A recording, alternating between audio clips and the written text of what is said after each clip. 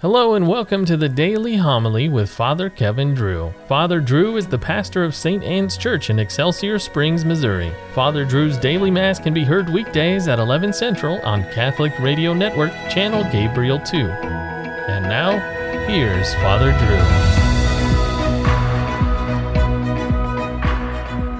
Drew. A reading from the letter of St. Paul to the Colossians.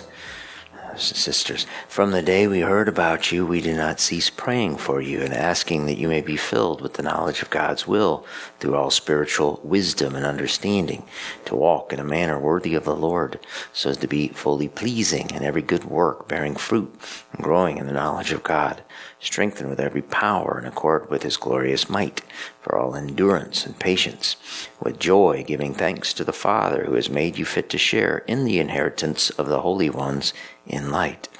He delivered us from the power of darkness and transferred us to the kingdom of his beloved Son, in whom we have redemption, the forgiveness of sins. The word of the Lord. The Lord has made known his salvation. The Lord has made his salvation known in the sight of the nations. He has revealed his justice. He has remembered his kindness and his faithfulness toward the house of Israel.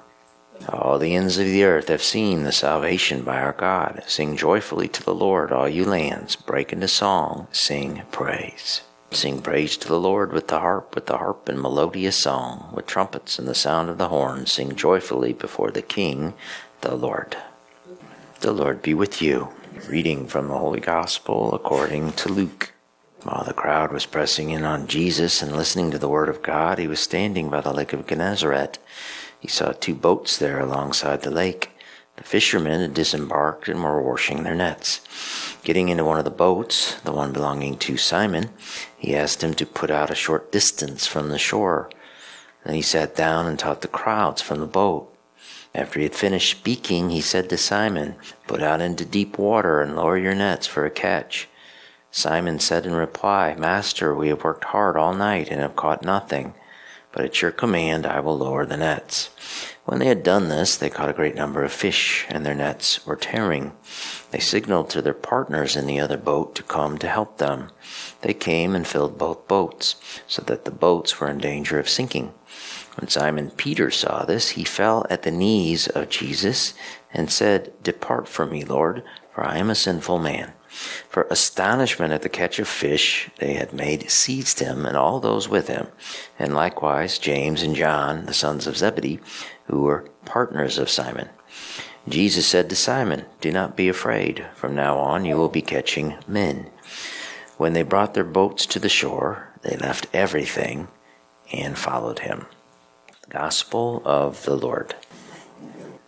Mother Angelica from EWTN had a great observation about today's gospel passage. She once humorously asked, "Have you ever noticed that when Peter and the apostles went fishing, they never caught anything?" Our dear Lord was a carpenter. He built things for a living. Peter was a fisherman. The Gospels tell us he was a partner in a fishing business with James and John. They all lived in Capernaum on the Sea of Galilee, which was a big lake. Christ grew up inland in Nazareth, 30 miles to the west. There was no lake there, no fishing industry. Now, how is it a carpenter from Nazareth who is not a fisherman presumed to tell Peter, who was a fisherman, how to fish? Could Peter perhaps have thought, "Really? This is what I do for a living. We fish the lake at night when the fish are close to the surface, and we fish it in the shallow coves close to the shore. That is where the fish are. No fisherman feeds his family by fishing during the day in the deep with the sun bearing down." Christ's command then perhaps seemed like a foolish one. But the tired and hungry Peter, who had been working all night, did a wise thing. He obeyed Christ and lowered his nets. But is it possible Peter's obedience may have been, tinged with the hope that he might show Christ up a bit Might this have been his chance to prove his worth and show Christ who was the real fisherman?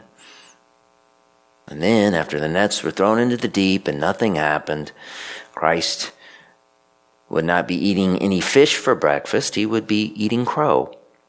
And Peter could say, "I told you so."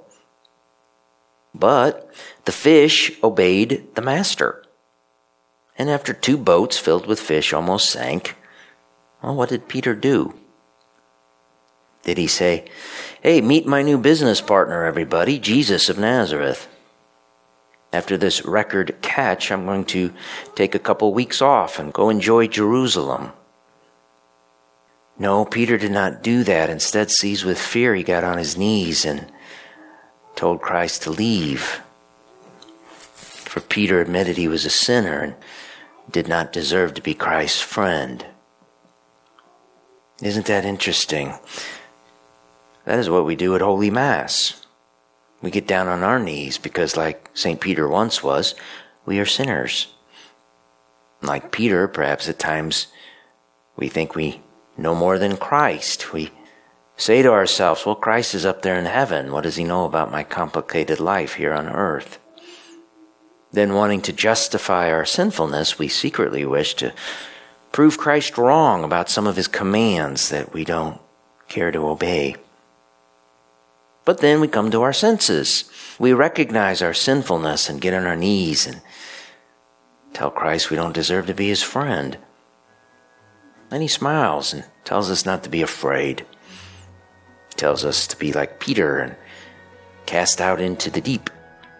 And he tells us to be like the fish and obey the master and get in the net.